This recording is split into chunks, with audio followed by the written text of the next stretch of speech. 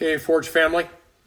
In our last podcast, number 11, James takes on the wealthy, unbelieving landowners, those in and around the synagogues in which the congregants of the assemblies met as well. Those rich men were hoarding wealth, stealing wages, squandering resources on their own lush lifestyles, and ultimately James charges them with murder. The first 6 verses of James' letter, chapter 5, is a prophetic utterance against those that used, discarded, and killed Christians. Their judgment from God is on the way. Next, James instructs again how his people are to respond to trials. Patience and perseverance as they trust God Most High for his justice to be done.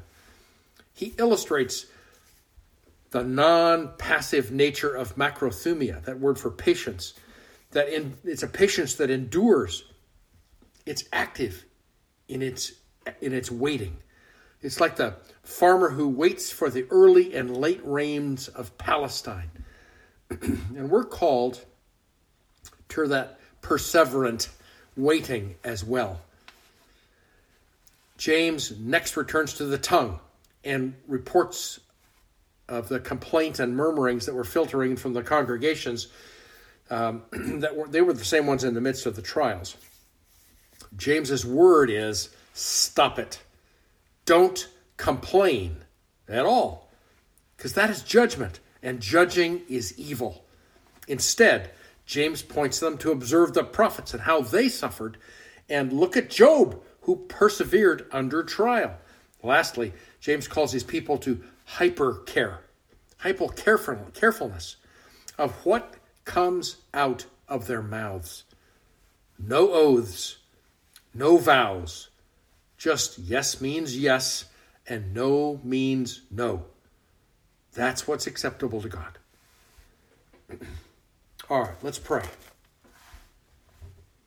Lord Jesus, you who ever make intercession for us, you who are not distant, not untouched by our trials and weaknesses, please, Lord, help us lean on Holy Spirit for the lessons here in James. So we are believers of truth and those who act in truth. In your mighty name, amen. All right, family. We're going to begin episode number 12. So get your Bibles, get your notebooks, cup of coffee. We're launched on to episode number 12. This is James's conclusion of his letter to the believers in the scattered congregations spread out through the synagogues as part of the diaspora. Okay, we're in James chapter 5, verses 13 to 20. Let's read it. Is anyone among you suffering? Let him pray.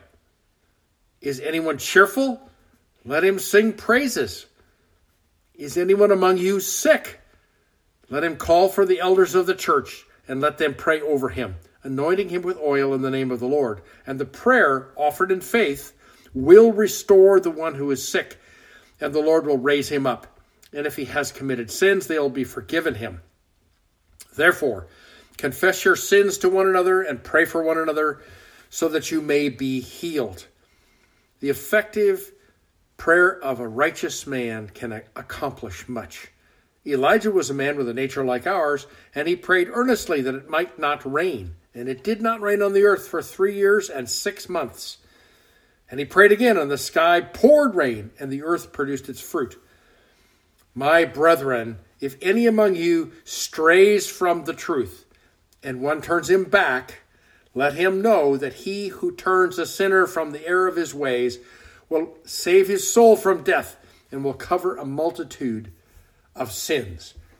In verse 13, where we're beginning, James is finishing his instruction to those who are undergoing trials.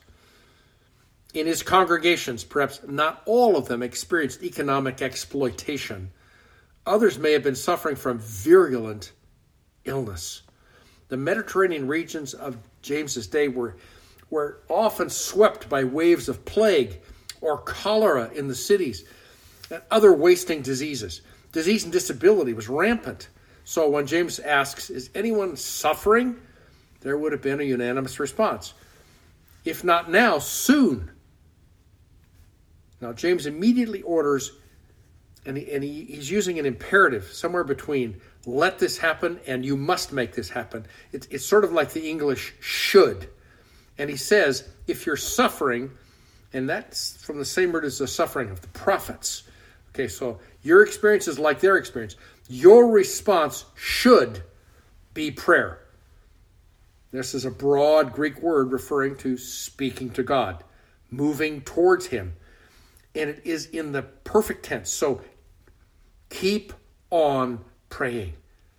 Ralph Martin says, prayer like this in the face of suffering is revolutionary. It's not passive. You're not given into resignation to the circumstances. The Apostle Paul says we are to call on the Father of mercies, the God of all comfort, who comforts us in all our afflictions. Pray and let God right the wrongs and help us in our pains. Here, James is also emphasizing communal prayer under trial. Set with, but not against, the suffering are those who are in a season of joy, of cheerfulness. To those, James uses the word euthymio. It's a rare one that speaks of spiritual joy in knowing God personally. If you are in a season of that joy, keep on singing. Okay? You should be singing.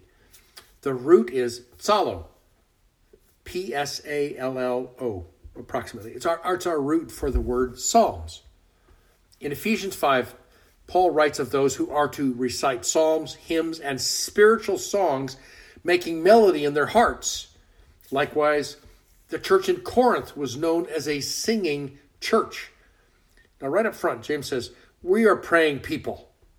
We are singing people.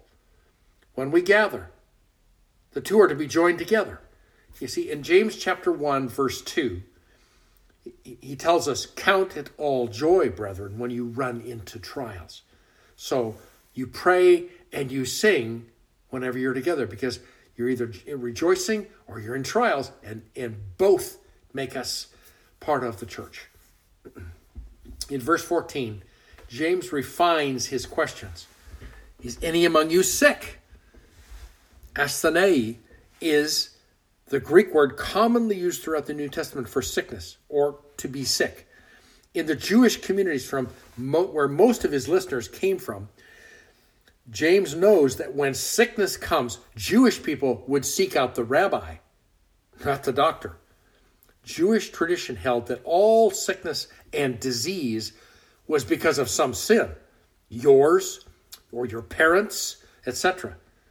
Now, Jesus had to confront that tradition with the man born blind in John chapter 8.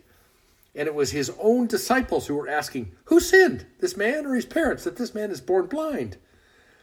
And then Jesus overturns that traditional belief for the glory of God to shine. He heals the man.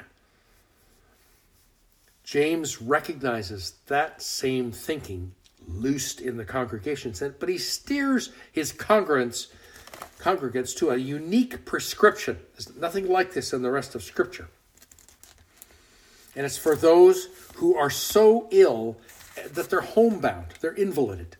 The sick one is to call for the elders to come for the purpose of prayer. This sick one has to humble themselves and reach out beyond family, perhaps even beyond the rabbi, to the presbyteros. That's the Greek word for the overseers, the elders, or the bishops. Okay?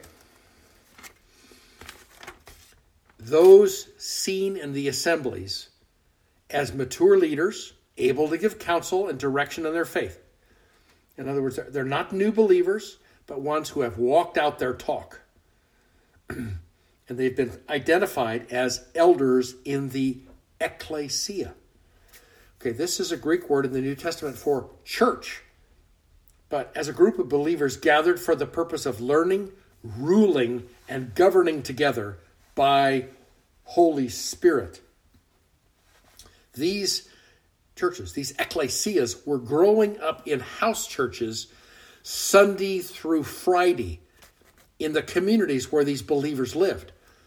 But those believers continued to gather for worship and community in the synagogues with other believers from across the region that were spread out because of the diaspora, and they would gather on the Sabbath, on Saturday, from Friday night to Saturday night in the synagogues. So this invalid, the really sick dude, is to call for the elders of the church. And the elders are to do all the praying. The faith of the elders is what is to be on display here, not that of the invalid. The elders pray in faith for the restoration, the healing, and the raising up to life of the one who is sick. Lastly, the elders are to rub. Word is literally anoint. Olive oil, to use oil on the sick one. Now, this rubbing of oil is just rudimentary medicine of the ancient Mediterranean area. Remember the Good Samaritan? He comes down the Jericho road and he finds a man who's been robbed and beaten and left for dead. And all these religious figures walk right by him. Don't want to get involved. So the Samaritan, the outcast, or the half-caste actually, the one who is despised by the religious people in Israel, he gets off his animal. He pours wine into the wounds as an antiseptic and cleanser. Then he pours oil into the wounds and binds them up. The oil softens the hard edges of the wound and seals out pathogens and air. It's going to offer, it's the closest thing to anesthesia that was available. Okay? The oil here is symbolic of the one being set aside by Holy Spirit for God's focused attention and healing. But the focus is on the prayer, not on the oil. This is not spiritual pixie dust.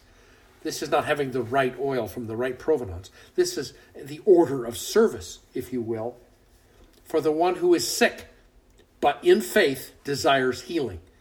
No special giftings are in view here. Rather, the task of praying in faith is assigned to the elders, who pray in Hanamati to Kurio, in the name of the Lord. They called on the risen, reigning, interceding, healing Christ. We are to be the expression of a healing church, just like that. This passage is one that has a vast supply of theological opinions, disagreements, suggested rewording, on and on. One of the expositors, God bless him, I've really enjoyed his work in the book of James, where I've done my own work, and then I do the due diligence to see what others have discovered. And he is a prime example of the above stated problems of the wrangle. Okay? He comes up in the text to this passage, and then he says, the elders pray. The text says, the elders are going to pray, and God will heal. And immediately, this man shifted from exegesis, which is defined as leading out the meaning of the text, to eisegesis, which is defined as reading your doctrinal framework into the text, implanting it over the text. The result is stark. He chooses to embrace alternate words for healing, not of the body, but of the soul or the spirit, or for exhaustion. And he does a dance, literally, around the clear statements of James, so that his cessationist position can be maintained in his teaching before his people. It's sad, but not shocking. Against the bold claim that the prayer of faith here will heal the sick. Now, granted, it would be a lot easier to read the text in verse 15 as, quote, God may heal the text when we pray. And that gives us some wiggle room for those that we pray for who are desperately sick and they die. Okay, but James doesn't say that. Now note, full healing in his lifetime does not come to Paul the Apostle, who prayed to have a thorn in the flesh taken away. God's answer was, my grace is sufficient. My power is manifest in your weakness. Suck it up, boy. Walk it out. Miraculous healing, both instantaneous and by slow recovery, has been seen throughout church history. Just saying, quote, I think Holy Spirit doesn't do that anymore. We have a full canon of Scripture. The Word is enough. Now, that's not the meaning of the word, okay? But there are those who say that's enough. Okay, that doesn't wipe away those miracles that continue to this day, of which my family has experienced several astonishing healings. I'm deeply grateful. Now, back to the prayer of faith. We have to come to those prayer sessions with confident expectations that God will hear and answer. As far as sin causing sickness, well, yes, sin will drive you crazy. It'll produce medical emergencies, delusions, and death. So when we come to pray for the sick, expect that God is at work in them, plumbing the depths of their lives and choices to see if there's any offense, any root cause for sickness, and he expects you to come and discern. What is going on here, really? Now, if so, then James says, the one you're praying for, their sins will be forgiven as well as their health restored. Say it again. James says, their sins will be forgiven as well as their health restored. Now, we know that there's a confession component to forgiveness. And that is where James goes next. In verse 16, James says, therefore, based on what I just taught you all, confess your sins one to another and pray for one another so that healing will flow. The Greek word is iaomai. This isn't sozo. This isn't the saved, healed, and delivered word. This is physical healing. Iaomai. Forgiveness flows from confession, as does healing. Communal confession is important if the sins have been disruptive to the body at large. Private confession is essential to maintain the bond of peace in the royal law, to love one another as you love yourself. If private confession isn't dealt with, those sins can boil over into the corporate setting and spread. James has lots of illustrations of that. It was the practice of the Moravian Church. This is the group in Europe that sparked modern missions to the lost world. They would gather often for seasons of confession of their sin and prayer for one another. The small groups of the Methodist movement in England would meet 2 to 3 times each week for confession of faults and cleansing prayer, supporting prayer, restorative prayer. Now, is there danger to public confession? Absolutely.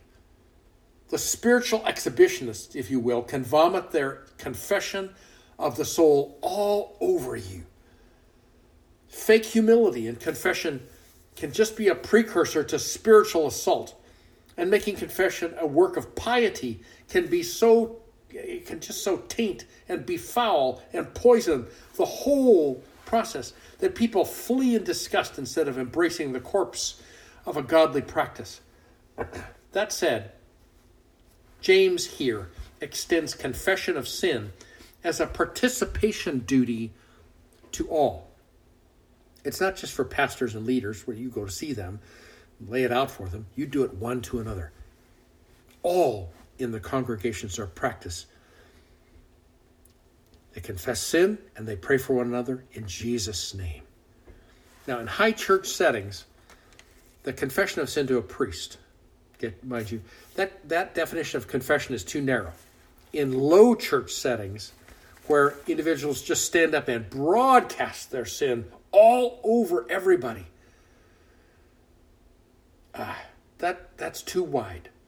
Okay, the enemy of our soul loves extremes. Let me read to you what Kent Hughes has to say. He says, there's a place for spirit-directed mutual confession between believers.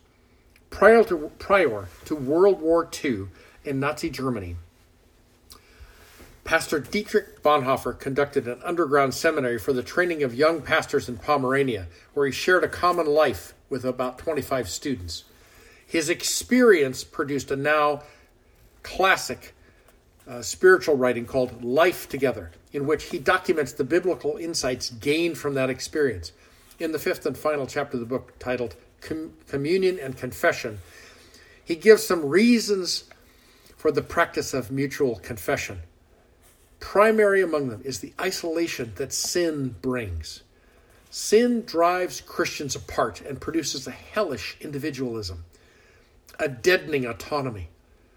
Says Bonhoeffer, quote, sin demands to have a man by himself.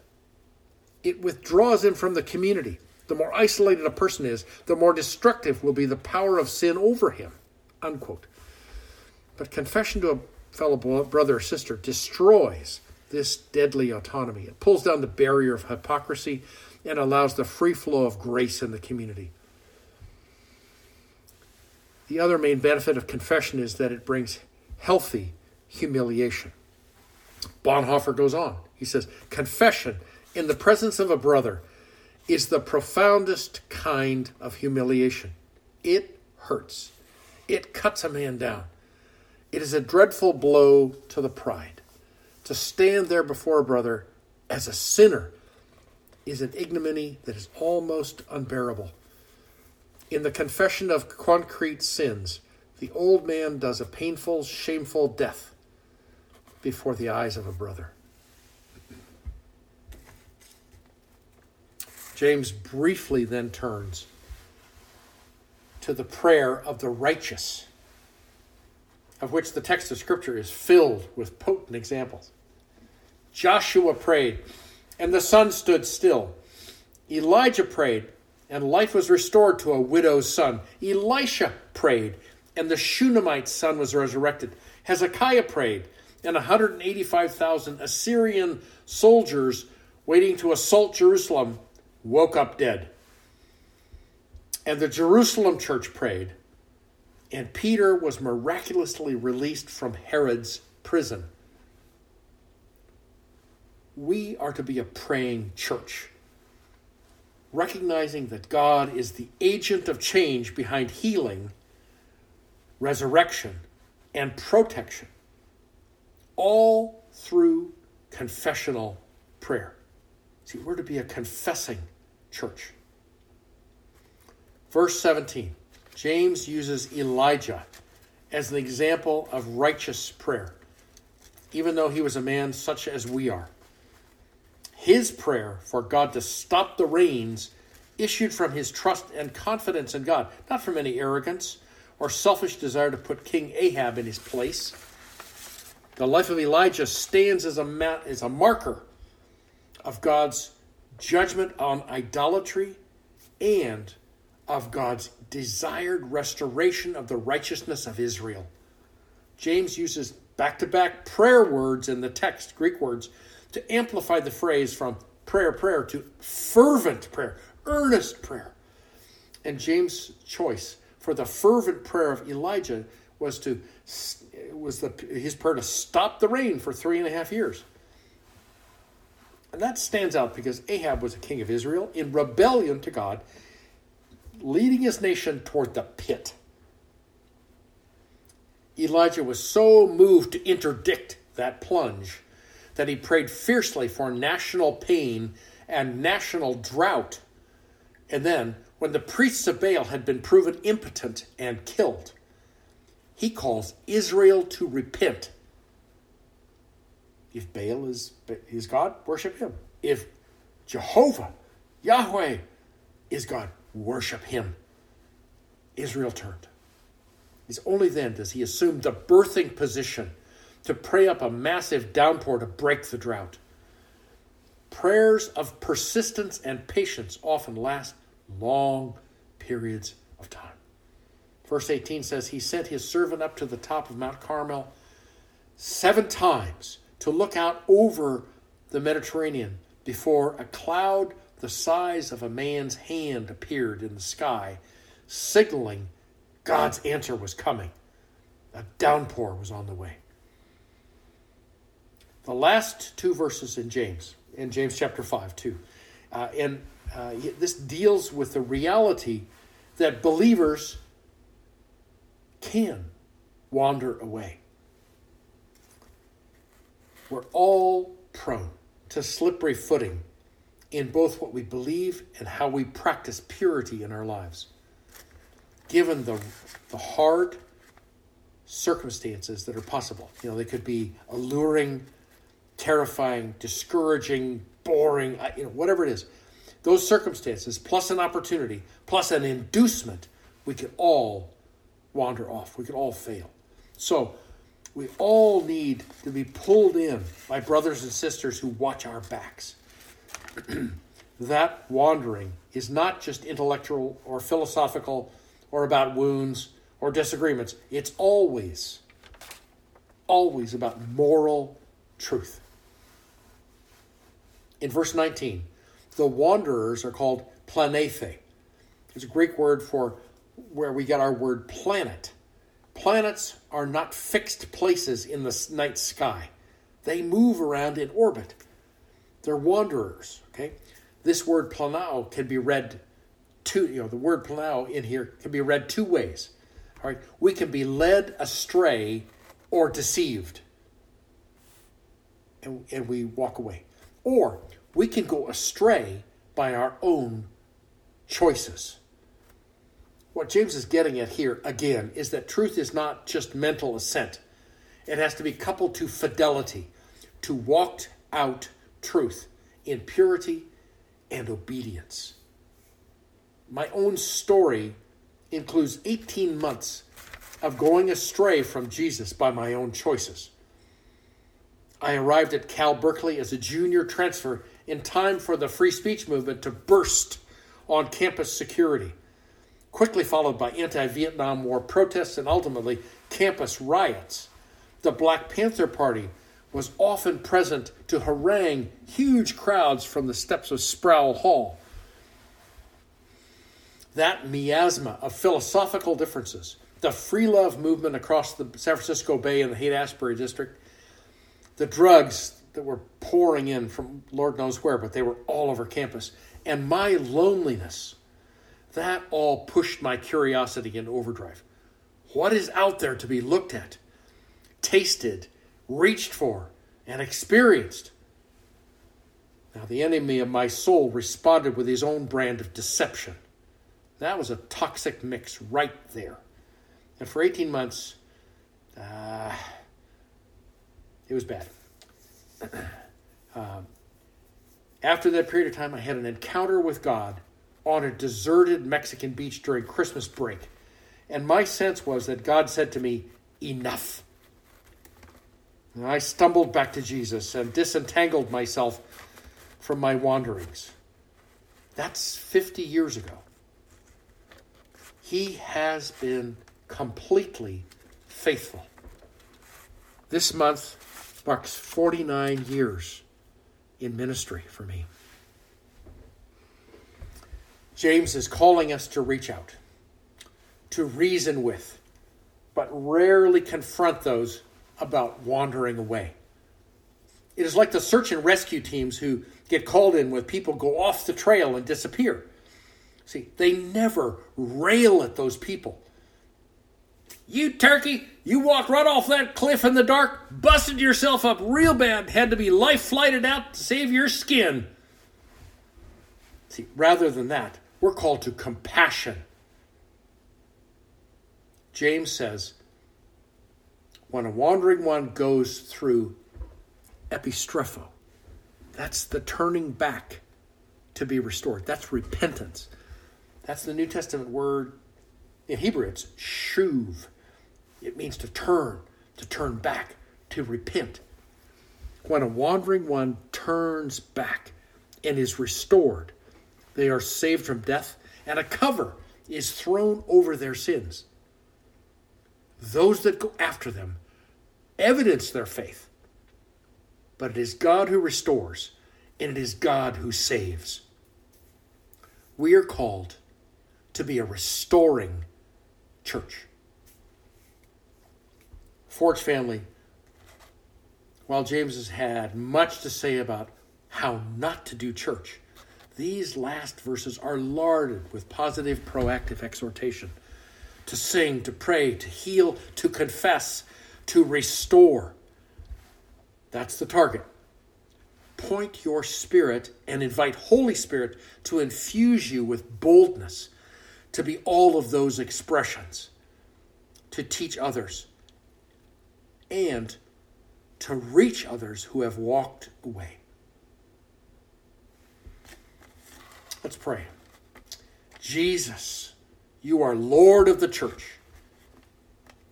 And we would be those who hear, discern, and obey in walking out our ecclesia in Forge Church. Come, Holy Spirit, equip us to lead, to intervene, to pray, to sing, to rejoice, all in you. In Jesus' mighty name, amen. All right, Forge family, I love you. We'll see you soon. God bless.